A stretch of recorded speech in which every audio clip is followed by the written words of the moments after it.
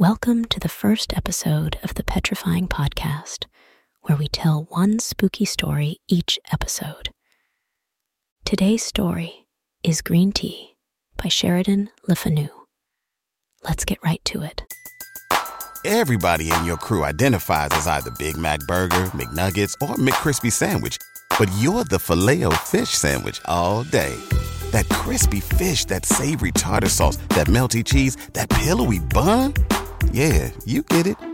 Every time. And if you love the Filet-O-Fish, right now you can catch two of the classics you love for just $6. Limited time only. Price and participation may vary. Cannot be combined with any other offer. Single item at regular price. Ba-da-ba-ba-ba. Prologue. Through carefully educated in medicine and surgery, I have never practiced either. The study of each continues, nevertheless, to interest me profoundly. Neither idleness nor caprice caused my secession from the honorable calling which I had just entered. The cause was a very trifling scratch, inflicted by a dissecting knife. This trifle cost me the loss of 2 fingers, amputated promptly, and the more painful loss of my health, for I have never been quite well since, and have seldom been 12 months together in the same place. In my wanderings, I became acquainted with Dr. Martin Hesselius, a wanderer like myself, like me, a physician, and like me, an enthusiast in his profession. Unlike me in this, that his wanderings were voluntary, and he a man, if not of fortune, as we estimate fortune in England, at least in what our forefathers used to term easy circumstances. He was an old man when I first saw him, nearly 35 years my senior. In Dr. Martin Hesselius, I found my master. His knowledge was immense. His grasp of a case was intuition. He was the very man to inspire a young enthusiast like me with awe and delight. My admiration has stood the test of time and survived the separation of death. I am sure it was well-founded. For nearly 20 years, I acted as his medical secretary. His immense collection of papers he has left in my care to be arranged, indexed, and bound. His treatment of some of these cases is curious. He writes in 2 distinct characters. He describes what he saw and heard as an intelligent layman might, and when in this style of narrative, he had seen the patient either through his own hall door, to the light of day, or through the gates of darkness, to the caverns of the dead. He returns upon the narrative, and in the terms of his art, and with all the force and originality of genius, proceeds to the work of analysis, diagnosis, and illustration. Here and there a case strikes me as of a kind to amuse or horrify a lay reader with an interest quite different from the peculiar one which it may possess for an expert. With slight modifications, chiefly of language, and of course a change of names, I copy the following. The narrator is Dr. Martin Hesselius. I find it among the voluminous notes of cases which he made during a tour in England about 64 years ago. It is related in series of letters to his friend Professor Van Loo of Leiden. The professor was not a physician, but a chemist, and a man who read history and metaphysics and medicine, and had, in his day, written a play. The narrative is therefore, if somewhat less valuable as a medical record, necessarily written in a manner more likely to interest an unlearned reader. These letters, from a memorandum attached, appear to have been returned on the death of the professor in 1819 to Dr. Hesselius. They are written, some in English, some in French, but the greater part in German.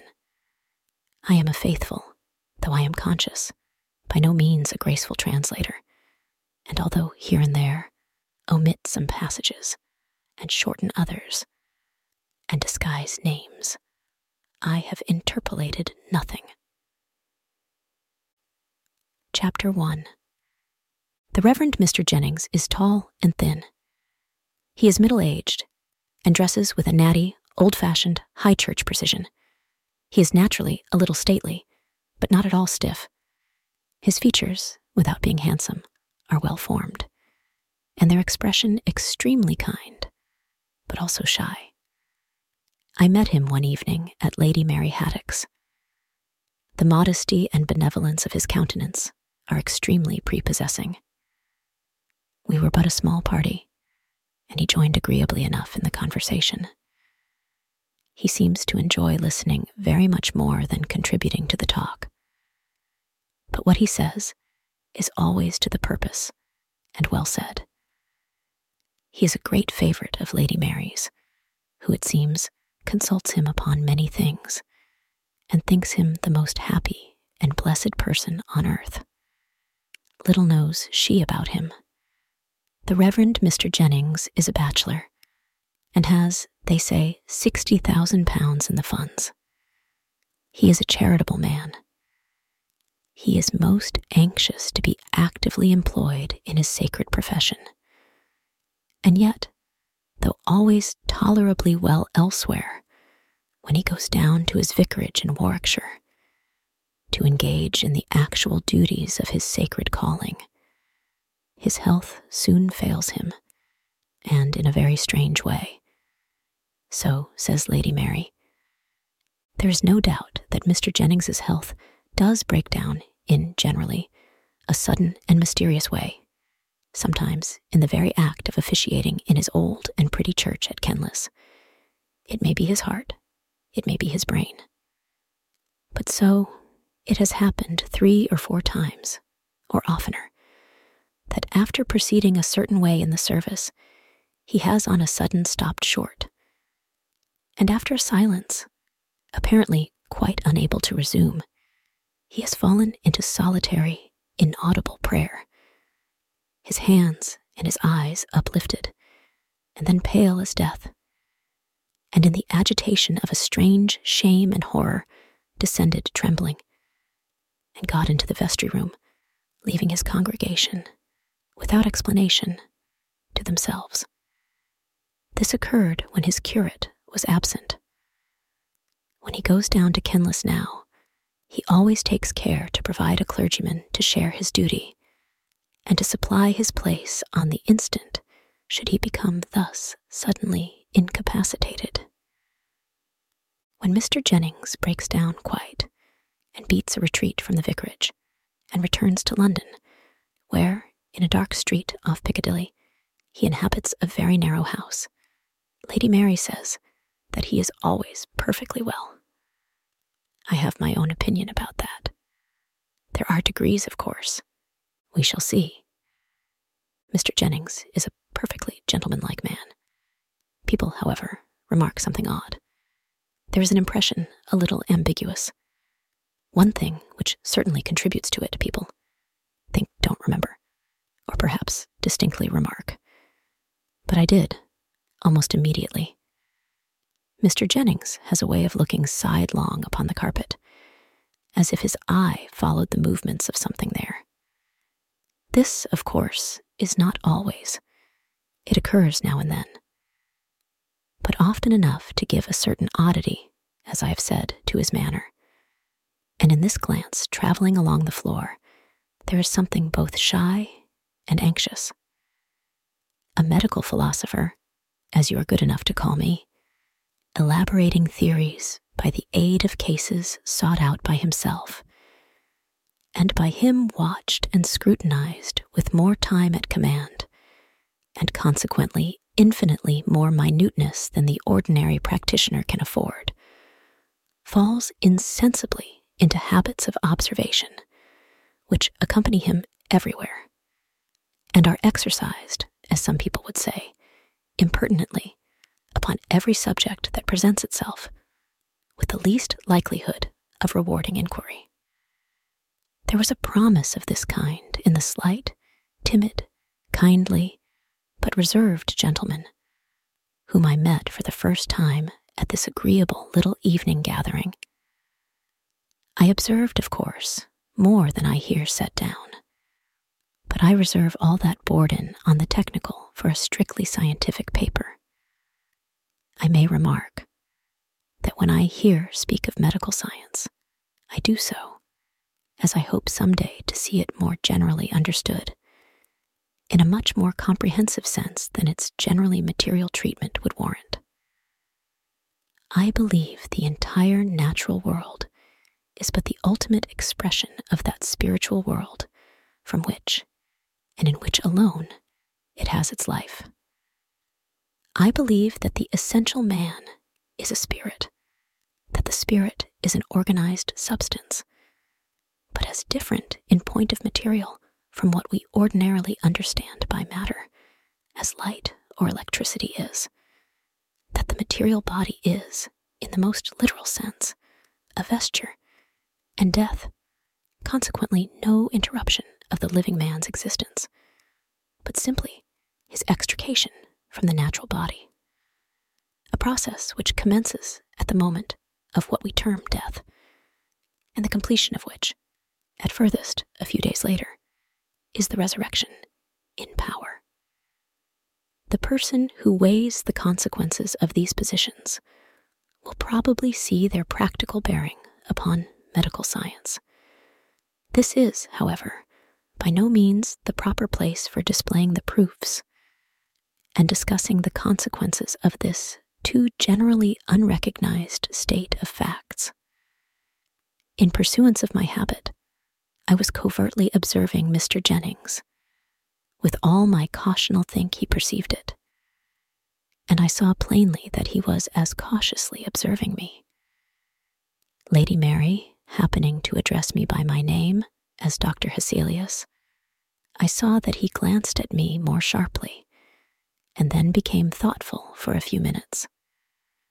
After this, as I conversed with a gentleman at the other end of the room, I saw him look at me more steadily, and with an interest which I thought I understood.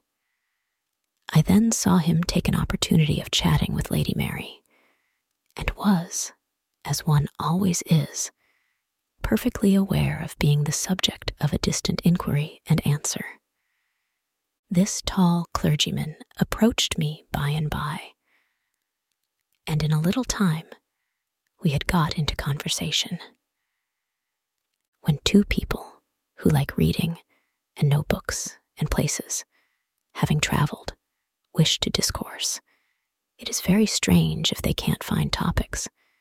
It was not accident that brought him near me and led him into conversation. He knew German and had read my essays on metaphysical medicine, which suggest more than they actually say. This courteous man, gentle, shy, plainly a man of thought and reading, who moving and talking among us, was not altogether of us, and whom I already suspected of leading a life whose transactions and alarms were carefully concealed, with an impenetrable reserve from not only the world, but his best beloved friends, was cautiously weighing in his own mind the idea of taking a certain step with regard to me.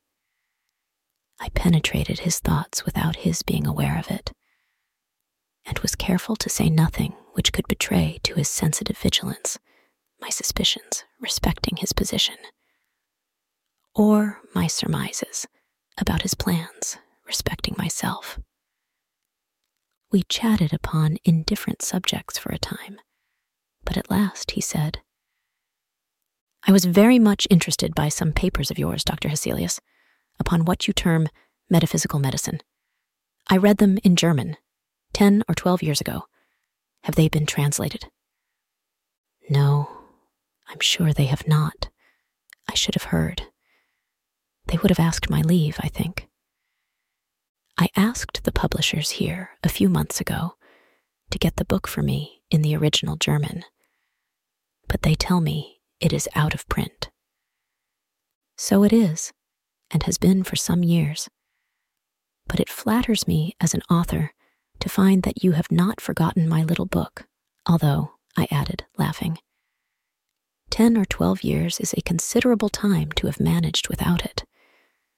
But I suppose you have been turning the subject over again in your mind, or something has happened lately to revive your interest in it. At this remark, accompanied by a glance of inquiry, a sudden embarrassment disturbed Mr. Jennings, analogous to that which makes a young lady blush and look foolish. He dropped his eyes and folded his hands together uneasily, and looked oddly, and you would have said, guiltily, for a moment. I helped him out of his awkwardness in the best way, by appearing not to observe it, and going straight on, I said, "Those revivals of interest in a subject happen to me often.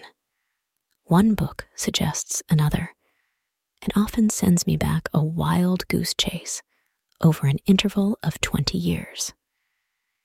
But if you still care to possess a copy, I shall be only too happy to provide you. I have still got 2 or 3 by me, and if you allow me to present one, I shall be very much honored." "You are very good indeed," he said, quite at his ease again in a moment. I almost despaired. "I don't know how to thank you." "Pray don't say a word. The thing is really so little worth that I am only ashamed of having offered it, and if you thank me any more, I shall throw it into the fire in a fit of modesty." Mr. Jennings laughed. He inquired where I was staying in London, and after a little more conversation on a variety of subjects, he took his departure. Chapter 2. The Doctor Questions. Lady Mary and She Answers. Chapter 2. "I like your vicar so much, Lady Mary," said I, as soon as he was gone. "He has read, traveled, and thought, and having also suffered, he ought to be an accomplished companion." "So he is, and better still, he is a really good man," said she. "His advice is invaluable about my schools, and all my little undertakings at Dalbridge, and he's so painstaking, he takes so much trouble. You have no idea wherever he thinks he can be a tilde use. He's so good-natured and so sensible. It is pleasant to hear so good an account of his neighborly virtues. I can only testify to his being an agreeable and gentle companion, and in addition to what you have told me, I think I can tell you 2 or 3 things about him," said I. "Really?" "Yes. To begin with, he's unmarried." "Yes, that's right. Go on." "He has been writing. That is, he was, but for 2 or 3 years perhaps. He has not gone on with his work, and the book was upon some rather abstract subject, perhaps theology." "Well, he was writing a book, as you say. I'm not quite sure what it was about, but only that it was nothing that I cared for. Very likely you are right, and he certainly did stop yes. And although he only drank a little coffee here tonight, he likes tea at least, did like it extravagantly." "Yes, that's quite true. He drank green tea, a good deal, didn't he?" I pursued. "Well, that's very odd. Green tea was a subject on which we used almost to quarrel. But he has quite given that up," said I. "So he has. And now, one more fact. His mother or his father, did you know them?" "Yes, both.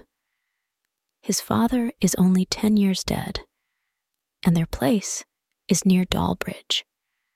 We knew them very well," she answered. "Well, either his mother or his father L should rather think his father saw a ghost," said I. "Well, you really are a conjurer, Dr. Hesselius." "Conjurer or no, haven't I said right?" I answered merrily. "You certainly have, and it was his father. He was a silent, whimsical man, and he used to bore my father about his dreams. And at last, he told him a story about a ghost he had seen and talked with, and a very odd story it was. I remember it particularly, because I was so afraid of him.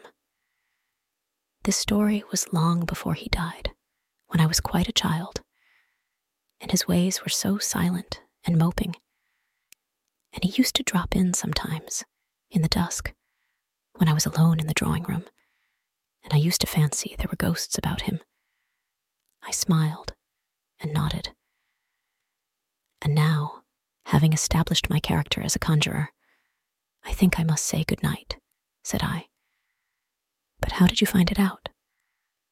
By the planets, of course, as the gypsies do, I answered. And so, gaily, we said good night.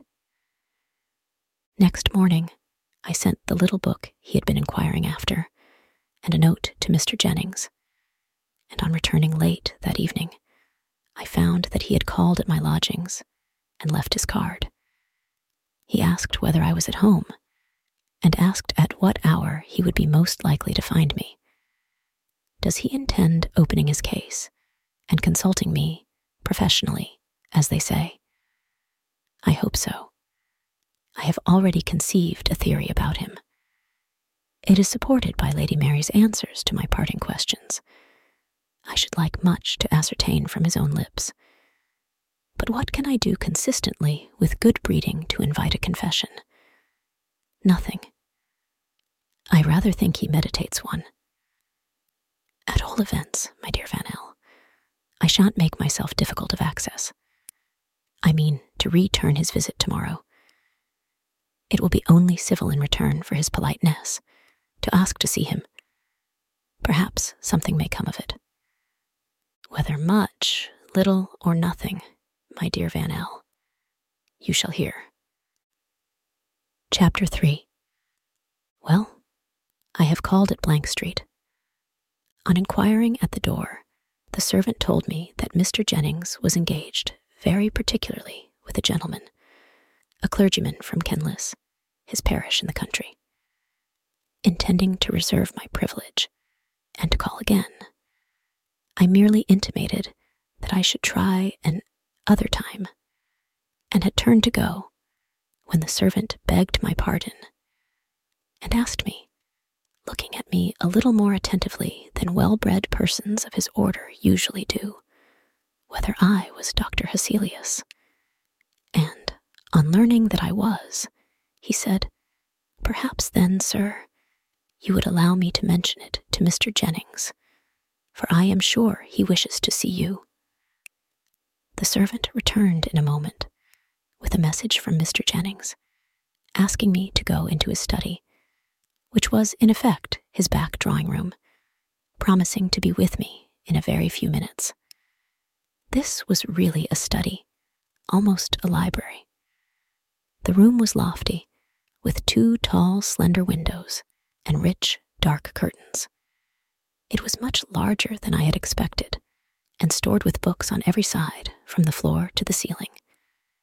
The upper carpet, for to my tread, it felt that there were 2 or 3, was a Turkey carpet.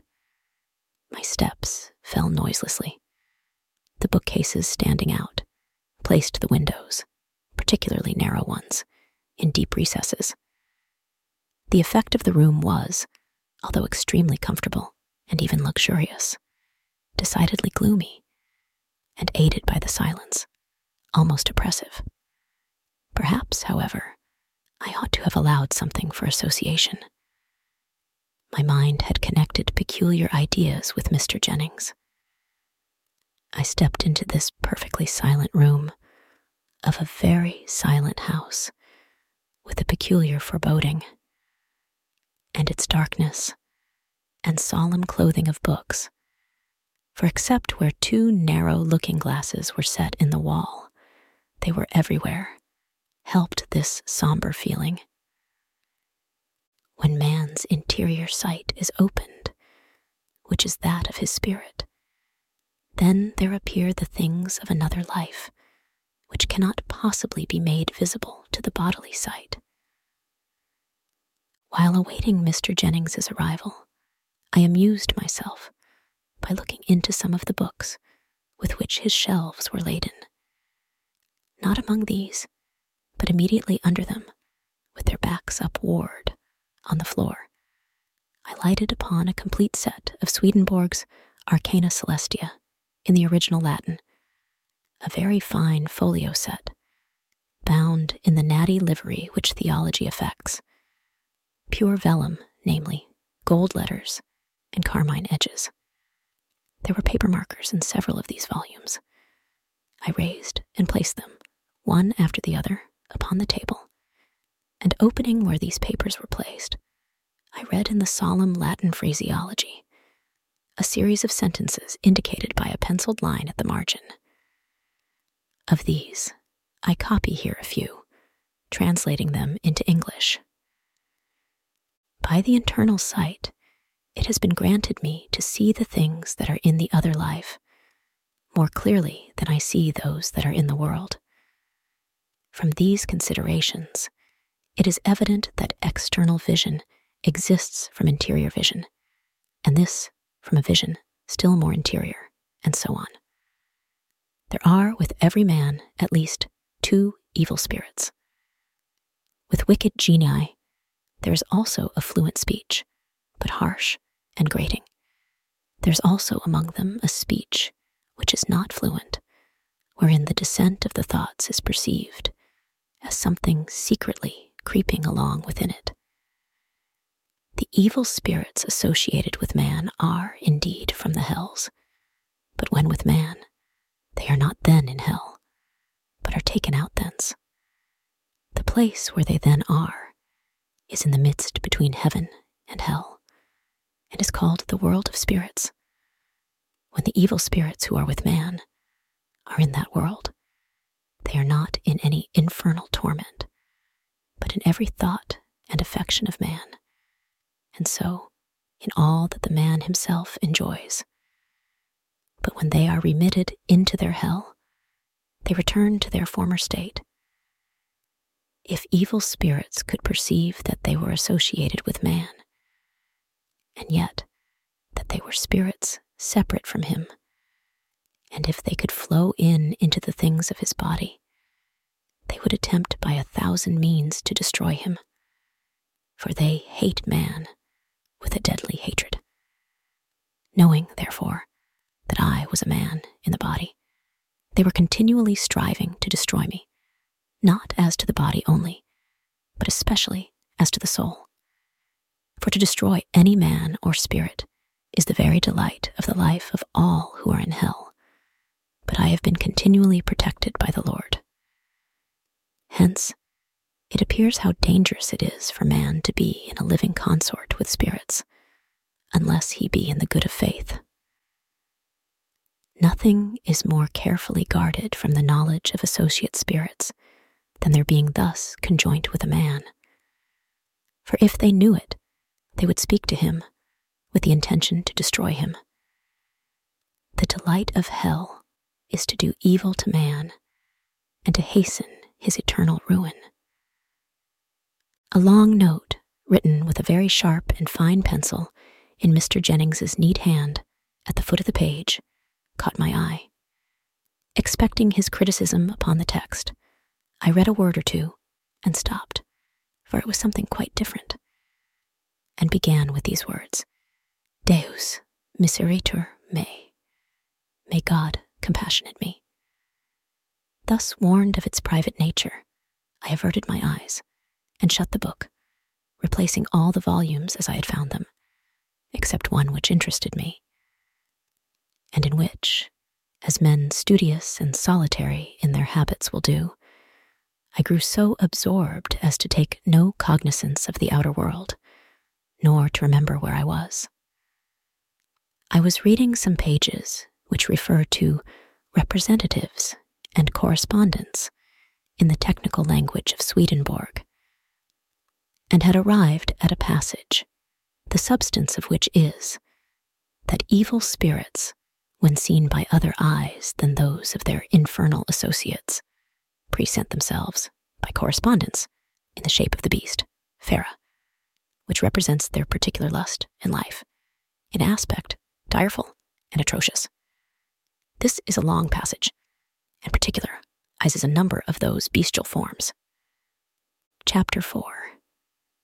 I was running the head of my pencil case along the line as I read it, and something caused me to raise my eyes. Directly before me was one of the mirrors I have mentioned, in which I saw reflected the tall shape of my friend, Mr. Jennings, leaning over my shoulder and reading the page at which I was busy, and with a face so dark and wild that I should hardly have known him. I turned and rose. He stood erect also, and with an effort laughed a little, saying, "I came in and asked you how you did, but without succeeding in awaking you from your book. So I could not restrain my curiosity, and very impertinently, I'm afraid, peeped over your shoulder. This is not your first time of looking into those pages. You have looked into Swedenborg, no doubt, long ago?" "Oh dear, yes. I owe Swedenborg a great deal. You will discover traces of him in the little book on metaphysical medicine, which you were so good as to remember." Although my friend affected a gaiety of manner, there was a slight flush in his face, and I could perceive that he was inwardly much perturbed. "I'm scarcely yet qualified. I know so little of Swedenborg. I've only had them a fortnight," he answered, "and I think they are rather likely to make a solitary man nervous. That is, judging from the very little I have read. I don't say that they have made me so," he laughed, "and I'm so very much obliged for the book. I hope you got my note." I made all proper acknowledgments and modest disclaimers. "I never read a book that I go with so entirely as that of yours," he continued. "I saw at once there's more in it than is quite unfolded. Do you know Dr. Harley?" he asked, rather abruptly. In passing, the editor remarks that the physician here named was one of the most eminent who had ever practiced in England. I did, having had letters to him, and had experienced from him great courtesy and considerable assistance during my visit to England. I think that man one of the very greatest fools I ever met in my life," said Mr. Jennings. This was the first time I had ever heard him say a sharp thing of anybody, and such a term applied to so high a name a little startled me. "Really? And in what way?" I asked. "In his profession," he answered. I smiled. "I mean this," he said. "He seems to me one half blind. I mean, one half of all he looks at is dark preternaturally bright and vivid all the rest. And the worst of it is, it seems willful. I can't get him. I mean, he won't. I've had some experience of him as a physician, but I look on him as, in that sense, no better than a paralytic mind, an intellect half dead. I'll tell you, I know I shall some time all about it," he said, with a little agitation. "You stay some months longer in England. If I should be out of town during your stay, or a little time, would you allow me to trouble you with a letter?" "I should be only too happy," I assured him. "Very good of you. I am so utterly dissatisfied with Harley." "A little leaning to the materialistic school," I said. "A mere materialist," he corrected me. "You can't think how that sort of thing worries one who knows better. You won't tell anyone, any of my friends, you know, that I am hippish. Now, or instance, no one knows, not even Lady Mary, that I have seen Dr. Harley, or any other doctor. So pray don't mention it. And if I should have any threatening of an attack, you'll kindly let me write, or should I be in town, have a little talk with you. I was full of conjecture, and unconsciously, I found I had fixed my eyes gravely on him. For he lowered his for a moment, and he said, "I see you think I might as well tell you now, or else you are forming a conjecture. But you may as well give it up. If you were guessing all the rest of your EAF, you will never hit on it." He shook his head, smiling, and over that wintry sunshine, a black cloud suddenly came down, and he drew his breath in, through his teeth, as men do in pain. Sorry, of course, to learn that you apprehend occasion to consult any of us. But command me when and how you like, and I need not assure you that your confidence is sacred. He then talked of quite other things, and in a comparatively cheerful way, and after a little time, I took my leave. Chapter 5. We parted cheerfully, but he was not cheerful, nor was I. There are certain expressions of that powerful organ of spirit, the human face, which, although I have seen them often and possess a doctor's nerve, yet disturb me profoundly. One look of Mr. Jennings haunted me. It had seized my imagination with so dismal a power that I changed my plans for the evening and went to the opera, feeling that I wanted a change of ideas. I heard nothing of or from him for 2 or 3 days, when a note in his hand reached me. It was cheerful and full of hope. He said that he had been for some little time so much better, quite well. In fact, that he was going to make a little experiment and run down for a month or so to his parish to try whether a little work might not quite set him up. There was in it a fervent religious expression of gratitude, or his restoration, as he now almost hoped he might call it. A day or 2 later, I saw Lady Mary, who repeated what his note had announced, and told me that he was actually in Warwickshire, having resumed his clerical duties at Kenlis.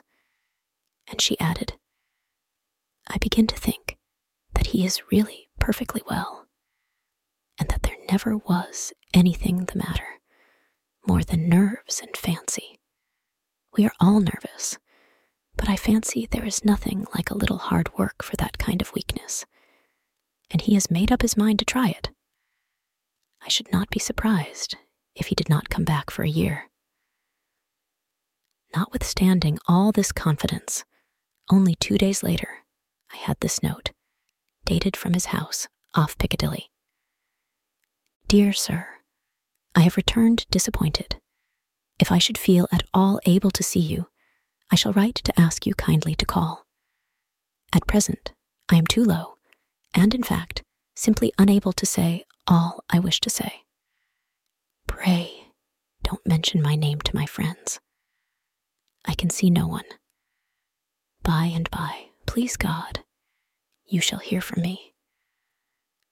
I mean to take a run into Shropshire, where some of my people are. God bless you. May we, on my return, meet more happily than I can now write." About a week after this, I saw Lady Mary at her own house, the last person, she said, left in town, and just on the wing for Brighton, for the London season was quite over. She told me that she had heard from Mr. Jennings' niece, Martha, in Shropshire. There was nothing to be gathered from her letter, more than that he was low and nervous.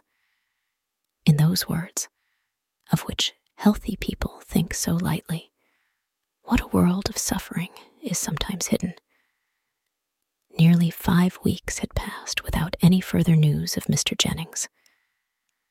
At the end of that time, I received a note from him. He wrote, "I have been in the country and have had change of air, change of scene, change of faces, change of everything, and in everything but myself. I have made up my mind, so far as the most irresolute creature on earth can do it, to tell my case fully to you. If your engagements will permit, pray come to me today, tomorrow, or the next day. But pray defer as little as possible. You know not how much I need help. I have a quiet house at Richmond, where I now am. Perhaps you can manage to come to dinner, or to lunch eon, or even to tea. You shall have no trouble in finding me out.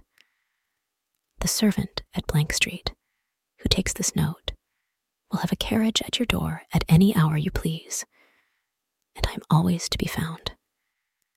You will say that I ought not to be alone. I have tried everything. Come and see. I called up the servant and decided on going out the same evening, which accordingly I did. He would have been much better in a lodging house or hotel, I thought, as I drove up through a short double row of somber elms to a very old-fashioned brick house, darkened by the foliage of these trees, which overtopped and nearly surrounded it. It was a perverse choice, for nothing could be imagined more triste and silent. The house, I found, belonged to him. He had stayed for a day or two in town, and, finding it for some cause insupportable, had come out here, probably because being furnished and his own, he was relieved of the thought and delay of selection by coming here. The sun had already set, and the red reflected light of the western sky illuminated the scene with the peculiar effect with which we are all familiar. The hall seemed very dark, but getting to the back drawing room, whose windows command the west, I was again in the same dusky light. I sat down, looking out upon the richly wooded landscape that glowed in the grand and melancholy light, which was every moment fading. The corners of the room were already dark. All was growing dim, and the gloom was insensibly toning my mind, already prepared for what was sinister. I was waiting alone for his arrival, which soon took place. The door communicating with the front room opened, and the tall figure of Mr. Jennings, faintly seen in the ruddy twilight, came, with quiet, stealthy steps, into the room. We shook hands, and, taking a chair to the window, where there was still light enough to enable us to see each other's faces, he sat down beside me, and, placing his hand upon my arm, with scarcely a word of preface, began his narrative. Chapter 6. The faint glow of the west, the pomp of the then lonely woods of Richmond, were before us, behind and about us the darkening room, and on the stony face of the sufferer, for the character of his face, though still gentle and sweet, was changed rested that dim, odd glow which seems to descend and produce, where it touches, lights, sudden though faint, which are lost, almost without gradation, in darkness. The silence, too, was utter. Not a distant wheel or bark or whistle from without, and within the depressing stillness of an invalid bachelor's house. I guessed well the nature, though not even vaguely, the particulars of the revelations I was about to receive. From that fixed face of suffering that so oddly flushed stood out, like a portrait of Schalken's, before its background of darkness. It began, he said, on the 15th of October, 3 years and 11 weeks ago, and 2 days I keep very accurate count, for every day is torment. If I leave anywhere a chasm in my narrative, tell me. About 4 years ago, I began a work which had cost me very much thought and reading. It was upon the religious metaphysics of the ancients. I know, said I, The actual religion of educated and thinking paganism, quite apart from symbolic worship. A wide and very interesting field. Yes, but not good for the mind, the Christian mind, I mean. Paganism is all bound together in essential unity, and with evil sympathy, their religion involves their art, and both their manners. And the subject is a degrading fascination, and the nemesis, sure. God forgive me. I wrote a great deal. I wrote late at night. I was always thinking on the subject, walking about, wherever I was, everywhere. It thoroughly infected me. You are to remember that all the material ideas connected with it were more or less of the beautiful, the subject itself delightfully interesting, and I then, without a care. He sighed heavily. I believe that everyone who sets about writing in earnest does his work, as a friend of mine phrased it, on something tea or coffee or tobacco. I suppose there is a material waste that must be hourly supplied in such occupations, or that we should grow too abstracted, and the mind, as it were, pass out of the body, unless it were reminded often enough of the connection by actual sensation. At all events, I felt the want, and I supplied it. Tea was my companion. At first, the ordinary black tea, made in the usual way, not too strong. But I drank a good deal, and increased its strength as I went on. I never experienced an uncomfortable symptom from it. Began to take a little green tea. I found the effect pleasanter. It cleared and intensified the power of thought. So, I had come to take it frequently, but not stronger than one might take it for pleasure. I wrote a great deal out here. It was so quiet, and in this room. I used to sit up very late, and it became a habit with me to sip my green tea every now and then, as my work proceeded. I had a little kettle on my table that swung over a lamp, and made tea 2 or 3 times between 11 o'clock and 2 or 3 in the morning, my hours of going to bed. I used to go into town every day. I was not a monk, and although I spent an hour or 2 in a library, hunting up authorities and looking out lights upon my theme, I was in no morbid state as far as I can judge. I met my friends pretty much as usual and enjoyed their society. And on the whole, existence had never been, I think, so pleasant before. I had met with a man who had some odd old books, German editions in medieval Latin, and I was only too happy to be permitted access to them. This obliging person's books were in the city, a very out-of-the-way part of it. I had rather outstayed my intended hour, and on coming out, seeing no cab near, I was tempted to get into the omnibus, which used to drive past this house. It was darker than this by the time the bus had reached an old house, you may have remarked, with 4 poplars at each side of the door. And there, the last passenger, but myself, got out. We drove along rather faster. It was twilight now.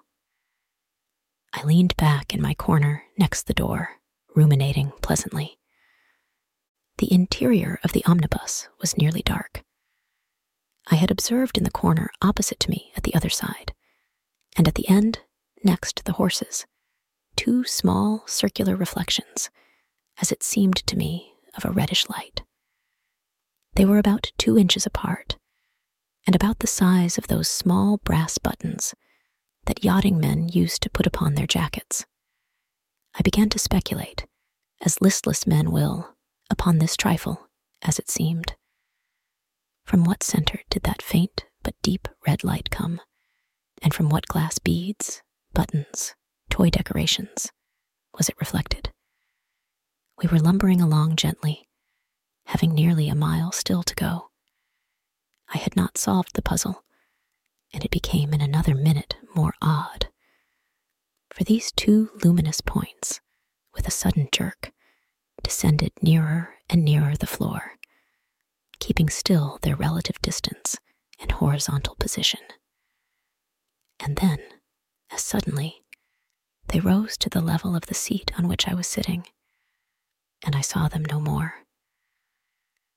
My curiosity was now really excited, and before I had time to think, I saw again these two dull lamps, again together near the floor. Again they disappeared, and again in their old corner I saw them. So, keeping my eyes upon them, I edged quietly up my own side, towards the end at which I still saw these tiny discs of red. There was very little light in the bus. It was nearly dark. I leaned forward to aid my endeavor to discover what these little circles really were. They shifted position a little as I did so. I began now to perceive an outline of something black, and I soon saw, with tolerable distinctness, the outline of a small black monkey, pushing its face forward in mimicry to meet mine. Those were its eyes, and I now dimly saw its teeth grinning at me. I drew back, not knowing whether it might not meditate a spring. I fancied that one of the passengers had forgot this ugly pet, and wishing to ascertain something of its temper, though not caring to trust my fingers to it, I poked my umbrella softly towards it. It remained immovable, up to it, through it. For through it, and back and forward, it passed, without the slightest resistance. I can't, in the least, convey to you the kind of horror that I felt. When I had ascertained that the thing was an illusion, as I then supposed, there came a misgiving about myself, and a terror that fascinated me in impotence to remove my gaze from the eyes of the brute for some moments. As I looked, it made a little skip back, quite into the corner, and I, in a panic, found myself at the door, having put my head out, drawing deep breaths of the outer air, and staring at the lights and tress we were passing, too glad to reassure myself of reality. I stopped the bus and got out. I perceived the man look oddly at me as I paid him. I dare say there was something unusual in my looks and manner, for I had never felt so strangely before. Chapter 7. When the omnibus drove on, and I was alone upon the road, I looked carefully round to ascertain whether the monkey had followed me. To my indescribable relief, saw it nowhere. I can't describe easily what a shock I had received, and my sense of genuine gratitude on finding myself, as I supposed, quite rid of it. I had got out a little before we reached this house, 200 or 300 steps. A brick wall runs along the footpath, and inside the wall is a hedge of yew, or some dark evergreen of that kind. And within that, again, the row of fine trees, which you may have remarked as you came. This brick wall is about as high as my shoulder, and happening to raise my eyes, I saw the monkey, with that stooping gait, on all fours, walking or creeping close beside me, on top of the wall. I stopped, looking at it with a feeling of loathing and horror. As I stopped, so did it. It sat up on the wall with its long hands on its knees, looking at me. There was not light enough to see it much more than an outline, nor was it dark enough to bring the peculiar light of its eyes into strong relief. I still saw, however, that red, foggy light plainly enough. It did not show its teeth, nor exhibit any sign of irritation, but seemed jaded and sulky, and was observing me steadily. I drew back into the middle of the road. It was an unconscious recoil, and there I stood, still looking at it. It did not move. With an instinctive determination to try something anything, I turned about and walked briskly towards town, with a scant look, all the time, watching the movements of the beast. It crept swiftly along the wall, at exactly my pace. Where the wall ends, near the turn of the road, it came down, and with a wiry spring or two brought itself close to my feet, and continued to keep up with me as I quickened my pace. It was at my left side, so dose to my leg, that I felt every moment as if I should tread upon it. The road was quite deserted and silent, and it was darker every moment. I stopped dismayed and bewildered, turning as I did so, the other way I mean, towards this house, away from which I had been walking.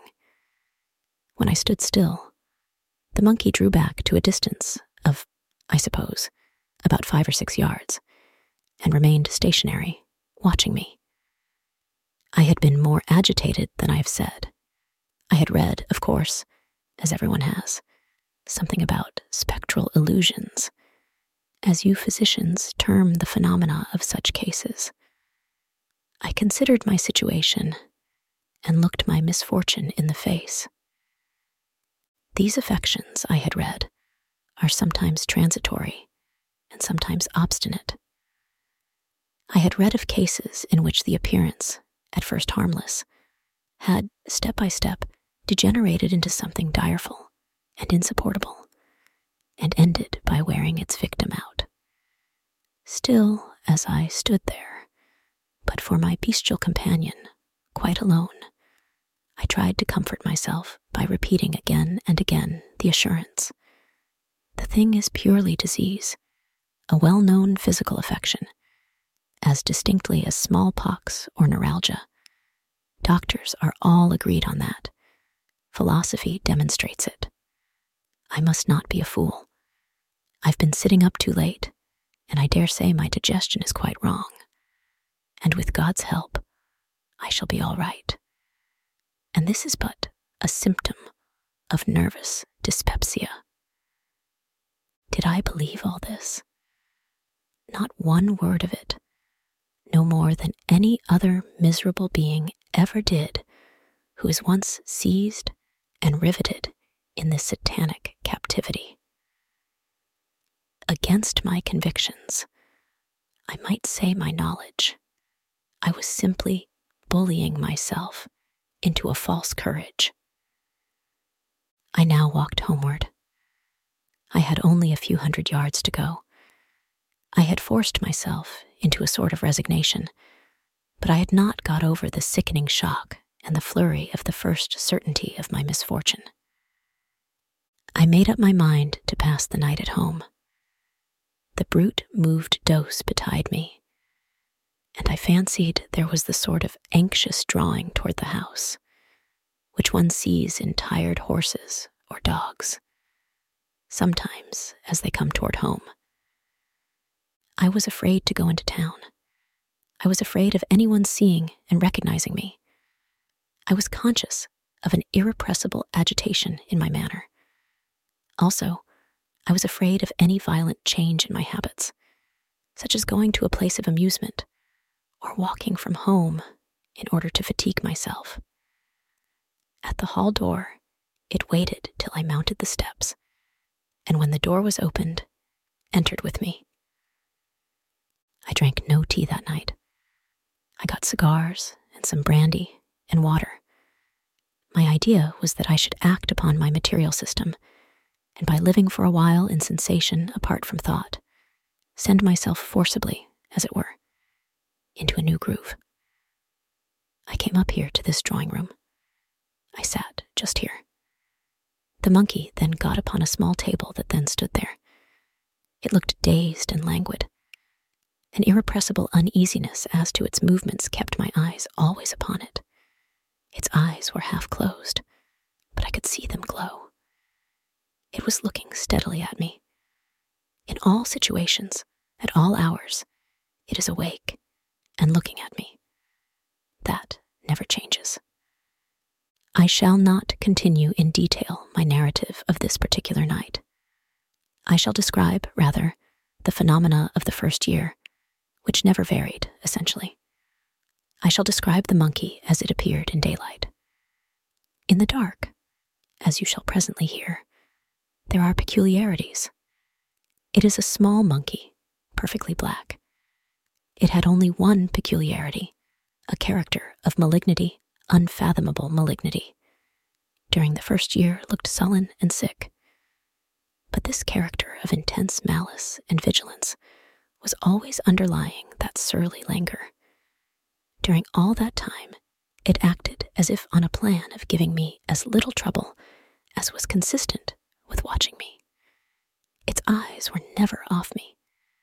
I have never lost sight of it, except in my sleep, light or dark, day or night, since it came here, excepting when it withdraws for some weeks at a time, unaccountably. In total dark, it is visible as in daylight. I do not mean merely its eyes. It is all visible distinctly in a halo that resembles a glow of red embers, and which accompanies it in all its movements. When it leaves me for a time, it is always at night, in the dark, and in the same way. It grows at first uneasy, and then furious, and then advances towards me, jinnying and shaking, its paws clenched, and at the same time, there comes the appearance of fire in the grate. I never have any fire. I can't sleep in the room where there is any, and it draws nearer and nearer to the chimney, quivering, it seems, with rage, and when its fury rises to the highest pitch, it springs into the grate and up the chimney, and I see it no more.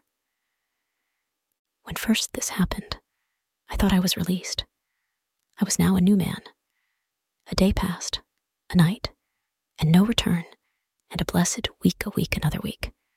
I was always on my knees, Dr. Aselius, always, thanking God and praying. A whole month passed of liberty, but on a sudden, it was with me again. Chapter 8. It was with me, and the malice, which before was torpid under a sullen exterior, was now active. It was perfectly unchanged in every other respect. This new energy was apparent in its activity and its looks, and soon in other ways. For a time, you will understand, the change was shown only in an increased vivacity and an air of menace, as if it were always brooding over some atrocious plan. Its eyes, as before, were never off me.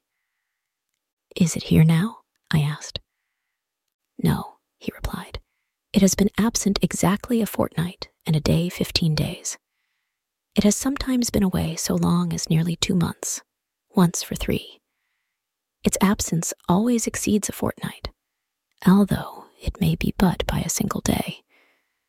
15 days having passed since I saw it last, it may return now at any moment."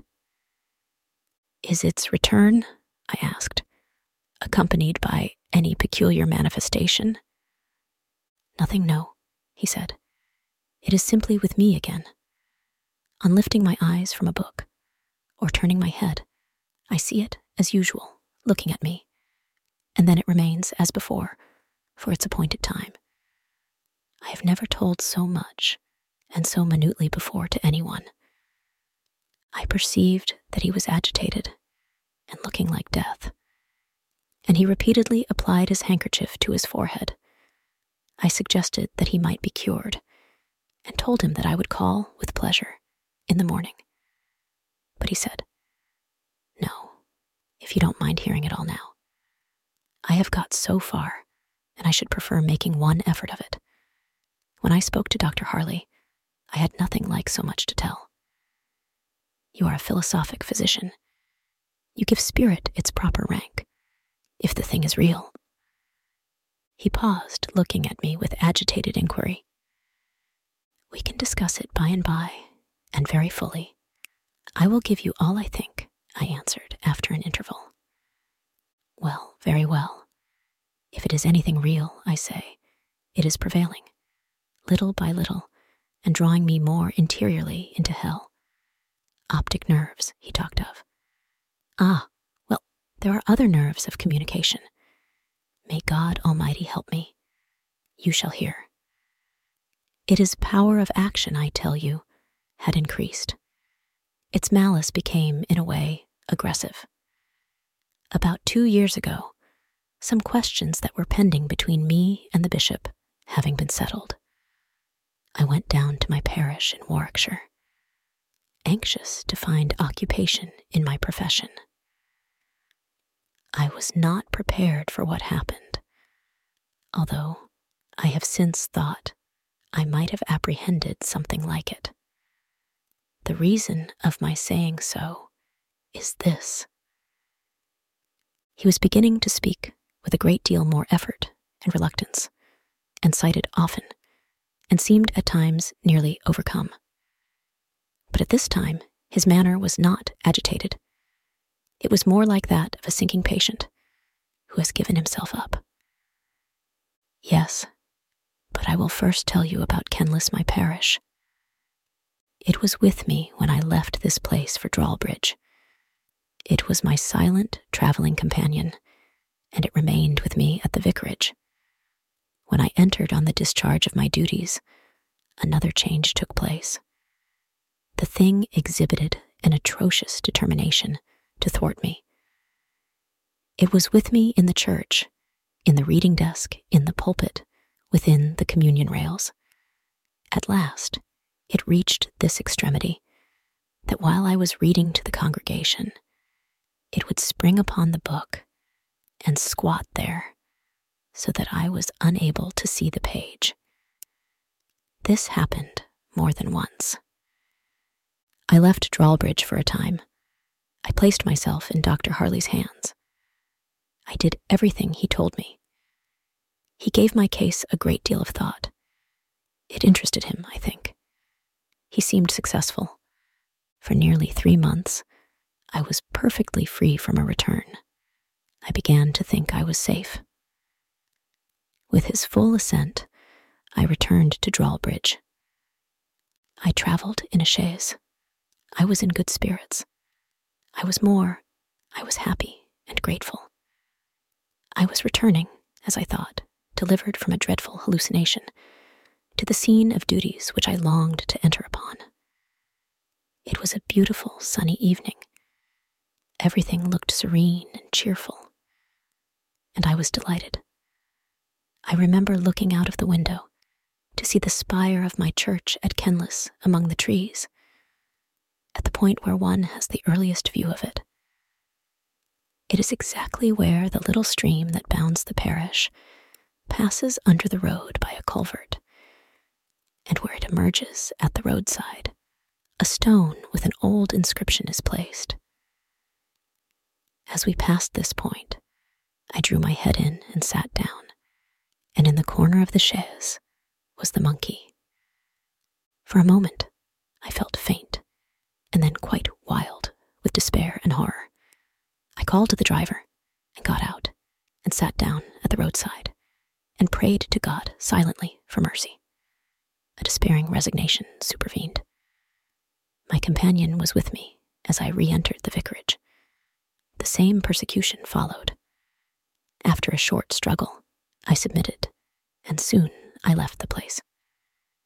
I told you, he said, that all the beast has before this become in certain ways aggressive. I will explain a little. It seemed to be actuated by intense and increasing fury whenever I said my prayers, or even meditated prayer. It amounted at last to a dreadful interruption. You will ask, how could a silent, immaterial phantom effect that? It was thus, whenever I meditated praying. It was always before me, and nearer and nearer. It used to spring on the table, on the back of the chair, on the chimney-piece, and slowly swing itself from side to side, looking at me all the time. There is in its motion an indefinable power to dissipate thought, and to contract one's attention to that monotony, till the ideas shrink, as it were, to a point, and at last to nothing. And unless I had started up and shook off the catalepsy, I have felt as if my mind were to a point of losing itself. There are no other ways, he sighed heavily. Thus, for instance, while I pray with my eyes closed, it comes closer and closer and closer, and I see it. I know it is not to be accounted for physically, but I do actually see it, though my lids are closed, and so it rocks my mind, as it were, and overpowers me, and I am obliged to rise from my knees. If you had ever yourself known this, you would be acquainted with desperation.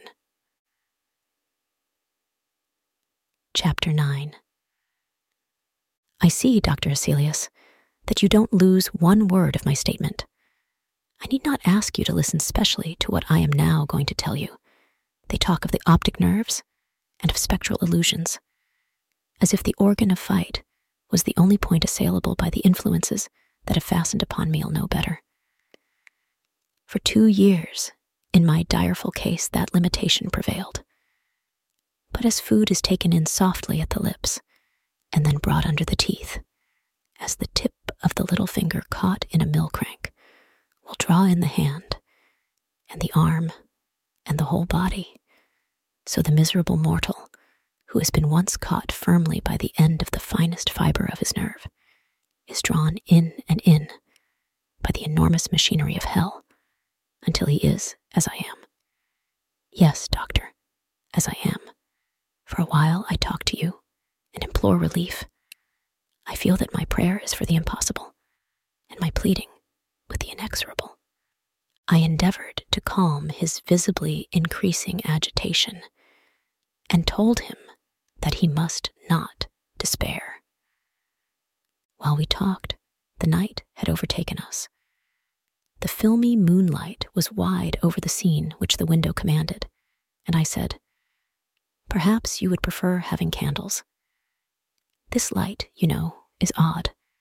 I should wish you, as much as possible, under your usual conditions while I make my diagnosis, shall I call it? Otherwise, I don't care."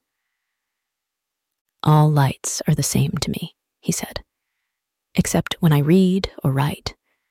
I care not if night were perpetual. I am going to tell you what happened about a year ago. The thing began to speak to me." "Speak? How do you mean speak as a man does, do you mean?" "Yes, speak in words and consecutive sentences, with perfect coherence and articulation. But there is a peculiarity. It is not like the tone of a human voice. It is not by my ears. It reaches me. It comes like a singing through my head. This faculty, the power of speaking to me, will be my undoing. It won't let me pray. It interrupts me with dreadful blasphemies. I dare not go on. I could not. Oh, doctor, can the skill and thought and prayers of man avail me nothing? You must promise me, my dear sir, not to trouble yourself with unnecessarily exciting thoughts. Confine yourself strictly to the narrative of facts.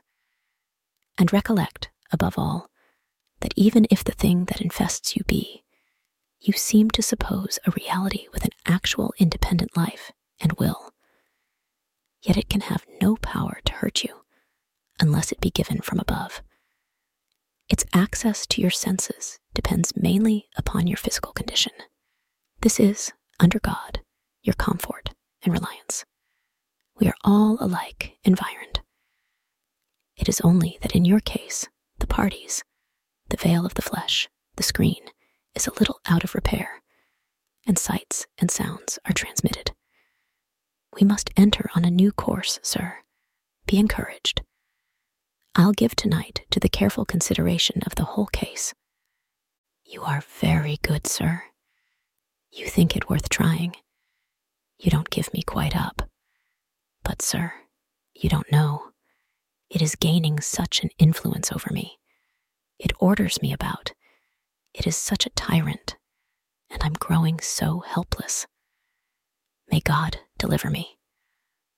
It orders you about, of course, you mean by speech. Yes, yes. It is always urging me to crimes, to injure others or myself. You see, doctor, the situation is urgent. It is indeed. When I was in Shropshire a few weeks ago, Mr. Jennings was speaking rapidly and trembling now, holding my arm with one hand and looking in my face. I went out one day with a party of friends for a walk. My persecutor, I tell you, was with me at the time. I lagged behind the rest. The country near the Dee, you know, is beautiful. Our path happened to lie near a coal mine, and at the verge of the wood is a perpendicular shaft, they say, 150 feet deep. My niece had remained behind with me. She knows, of course, nothing of the nature of my sufferings. She knew, however, that I had been ill and was low, and she remained to prevent my being quite alone. As we loitered slowly on together, the brute that accompanied me was urging me to throw myself down the shaft. I tell you now, oh, sir, think of it. The one consideration that saved me from that hideous death was the fear lest the shock of witnessing the occurrence should be too much for the poor girl. I asked her to go on and walk with her friends, saying that I could go no further. She made excuses, and the more I urged her, the firmer she became. She looked doubtful and frightened. I suppose there was something in my looks or manner that alarmed her, but she would not go, and that literally saved me. You had no idea, sir, that a living man could be made so abject a slave of Satan, he said, with a ghastly groan and a shudder. There was a pause here, and I said, You were preserved, nevertheless. It was the act of God. You are in his hands and in the power of no other being. Be therefore confident for the future. Chapter 10. I made him have candles lighted, and saw the room looking cheery and inhabited before I left him. I told him that he must regard his illness strictly as one dependent on physical, though subtle physical causes. I told him that he had evidence of God's care and love in the deliverance which he had just described, and that I had perceived with pain that he seemed to regard its peculiar features as indicating that he had been delivered over to spiritual reprobation. Then such a conclusion, nothing could be, I insisted, less warranted. And not only so, but more contrary to acts, as disclosed in his mysterious deliverance from that murderous influence during his Shropshire excursion. First, his niece had been retained by his side, without his intending to keep her near him. And, secondly, there had been infused into his mind an irresistible repugnance to execute the dreadful suggestion in her presence. As I reasoned this point with him, Mr. Jennings wept. He seemed comforted. One promise I exacted, which was that, should the monkey at any time return, I should be sent for immediately, and repeating my assurance that I would give neither time nor thought to any other subject until I had thoroughly investigated his case, and that tomorrow he should hear the result, I took my leave. Before getting into the carriage, I told the servant that his master was far from well, and that he should make a point of frequently looking into his room. My own arrangements I made with a view to being quite secure from interruption. I merely called at my lodgings, and with a traveling desk and carpet bag, set off in a hackney carriage for an inn about 2 miles out of town, called The Horns, a very quiet and comfortable house, with good thick walls, and there I resolved, without the possibility of intrusion or distraction, to devote some hours of the night, in my comfortable sitting room, to Mr. Jennings's case, and so much of the morning as it might require. There occurs here a careful note of Dr. Hesselius's opinion on the case, and of the habits, dietary, and medicines which he prescribed. It is curious Some persons would say mystical. But, on the whole, I doubt whether it would sufficiently interest a reader of the kind I am likely to meet with to warrant its being here reprinted. The whole letter was plainly written at the inn where he had hid himself for the occasion. The next letter is dated from his town lodgings. I left town for the inn where I slept last night at 9:30, and did not arrive at my room in town until 1 o'clock this afternoon. I found a letter in Mr. Jennings's hand upon my table. It had not come by post, and, on inquiry, I learned that Mr. Jennings's servant had brought it, and on learning that I was not to return until today, and that no one could tell him my address, he seemed very uncomfortable, and said his orders from his master were that he was not to return without an answer. I opened the letter and read, "Dear Dr. Hesselius, it is here. You had not been an hour gone when it returned. It is speaking. It knows all that has happened. It knows everything. It knows you, and is frantic and atrocious. It reviles. I send you this. It knows every word I have written. I write. This I promised, and I therefore write, but I fear very confused, very incoherently. I am so interrupted, disturbed. Ever yours, sincerely yours, Robert Linder Jennings." "When did this come?" I asked. "About 11 last night. The man was here again, and has been here 3 times today. The last time is about an hour since." Thus answered, and with the notes, had made upon his case in my pocket, I was in a few minutes driving towards Richmond to see Mr. Jennings. I by no means, as you perceive, despaired of Mr. Jennings's case. He had himself remembered and applied, though quite in a mistaken way, the principle which I lay down in my metaphysical medicine, and which governs all such cases. I was about to apply it in earnest. I was profoundly interested, and very anxious to see and examine him, while the enemy was actually present. I drove up to the somber house, and ran up the steps, and knocked. The door, in a little time, was opened by a tall woman in black silk. She looked ill, and as if she had been crying. She curtsied, and heard my question, but she did not answer. She turned her face away, extending her hand towards 2 men who were coming downstairs, and thus, having, as it were, tacitly made me over to them, she passed through a side door hastily and shut it. The man who was nearest the hall I at once accosted, but being now close to him, I was shocked to see that both his hands were covered with blood. I drew back a little, and the man, passing downstairs, merely said in a low tone, "Here's the servant, sir." The servant had stopped on the stairs, confounded and dumb at seeing me. He was rubbing his hands in a handkerchief, and it was steeped in blood.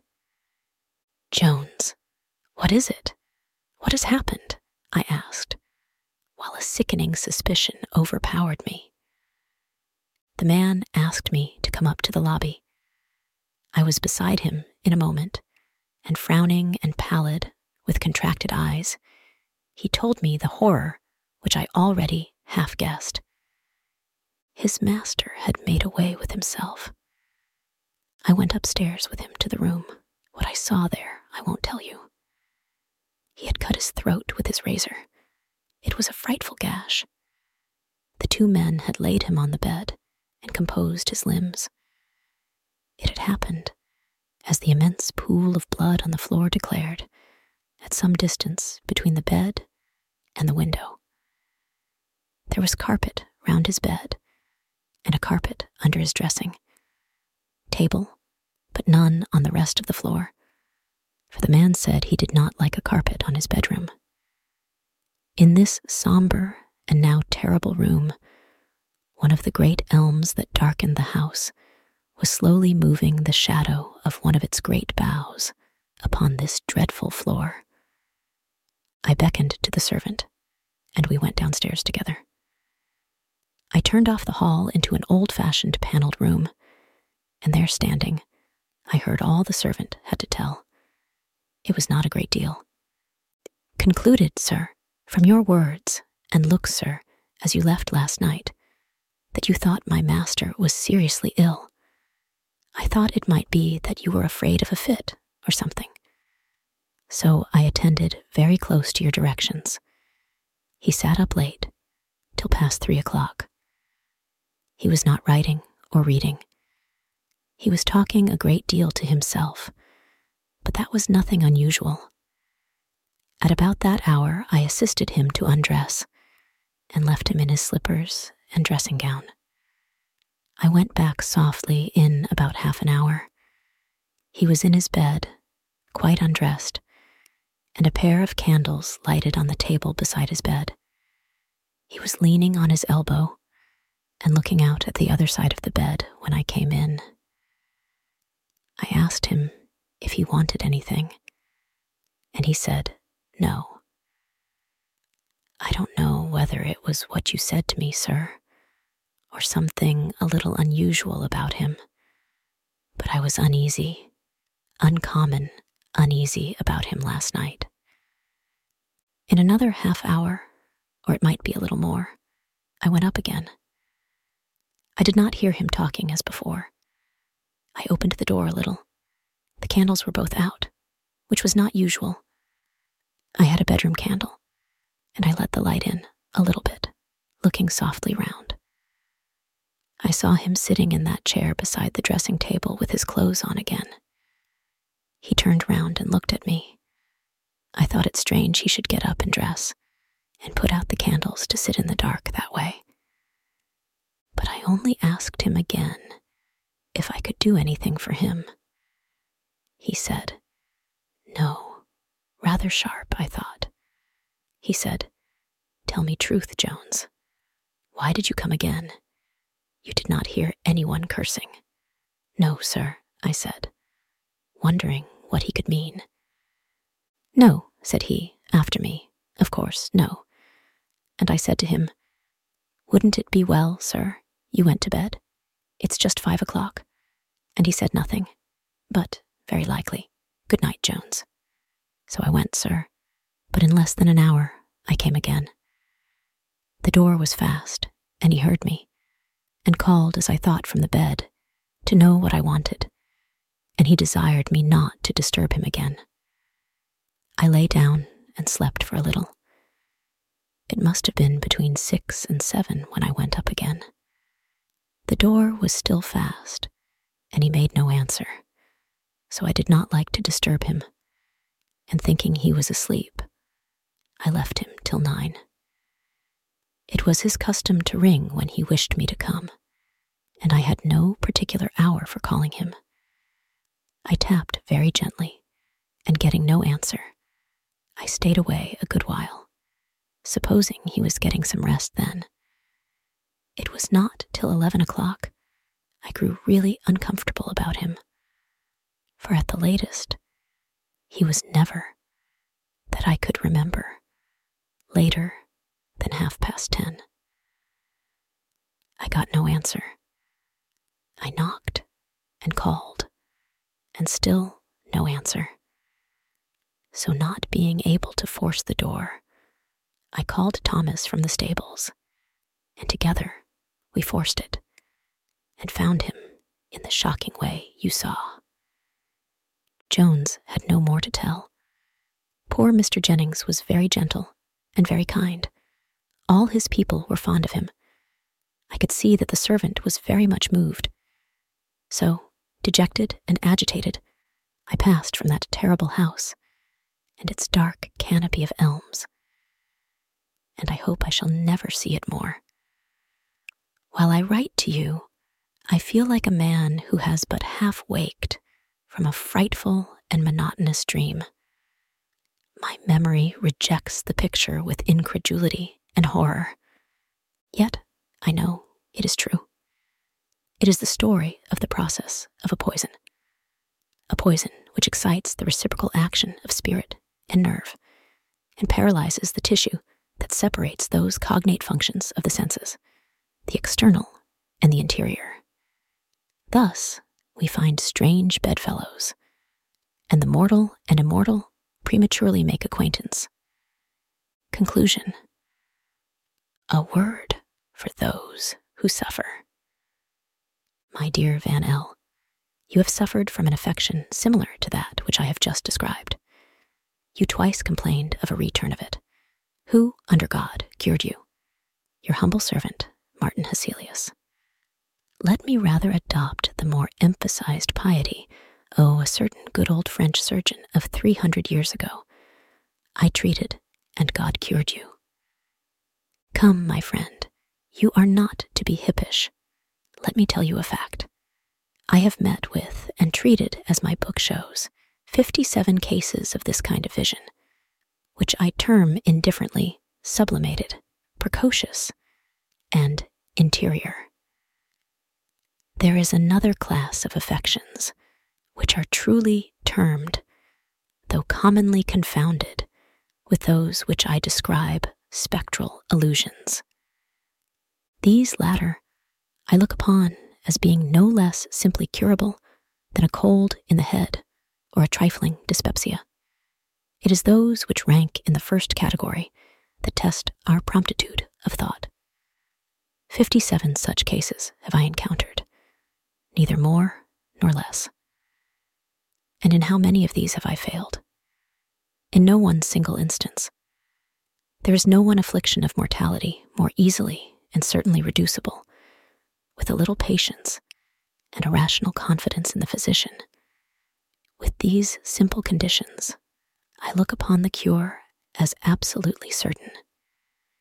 You are to remember that I had not even commenced to treat Mr. Jennings's case.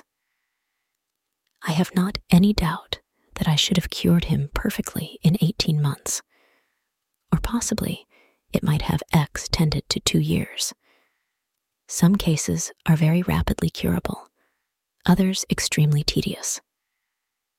Every intelligent physician who will give thought and diligence to the task will effect a cure. You know my tract on the cardinal functions of the brain. I there, by the evidence of innumerable facts, prove, as I think, the high probability of a circulation arterial and venous in its anism through the nerves. Of this system, thus considered, the brain is the heart. The fluid, which is propagated hence through one class of nerves, returns in an altered state through another, and the nature of that fluid is spiritual, though not immaterial, any more than, as I before remarked, light or electricity are so. By various abuses, among which the habitual use of such agents, as green tea is one, this fluid may be affected as to its quality, but it is more frequently disturbed as to equilibrium. This fluid being that which we have in common with spirits, a congestion found on the masses of brain or nerve, connected with the interior sense, forms a surface unduly exposed, on which disembodied spirits may operate.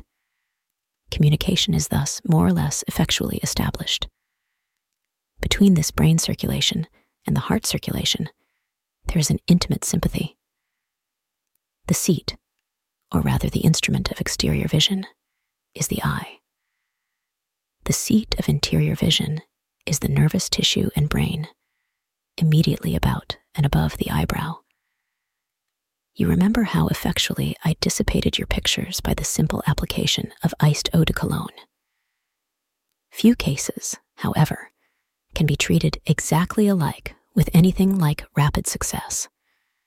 Cold acts powerfully as a repellent of the nervous fluid. Long enough continued, it will even produce that permanent insensibility which we call numbness. And a little longer, muscular, as well as sensational paralysis. I have not, I repeat, the slightest doubt that I should have first dimmed and ultimately sealed that inner eye which Mr. Jennings had inadvertently opened. The same senses are opened in delirium tremens and entirely shut up again when the overaction of the cerebral heart and the prodigious nervous congestions that attend it are terminated by a decided change in the state of the body. It is by acting steadily upon the body by a simple process that this result is produced, and inevitably produced. I'll have never yet failed. Poor Mr. Jennings made away with himself. But that catastrophe was the result of a totally different malady, which, as it were, projected itself upon the disease which was established. His case was in the distinctive manner a complication, and the complaint under which he really succumbed was hereditary suicidal mania. Poor Mr. Jennings. I cannot call a patient of mine, for I had not even begun to treat his case, and he had not yet given me, I am convinced, his full and unreserved confidence. If the patient do not array himself on the side of the disease, his cure is certain. The end. We hope you enjoyed today's story. Join us next time for another terrifying tale.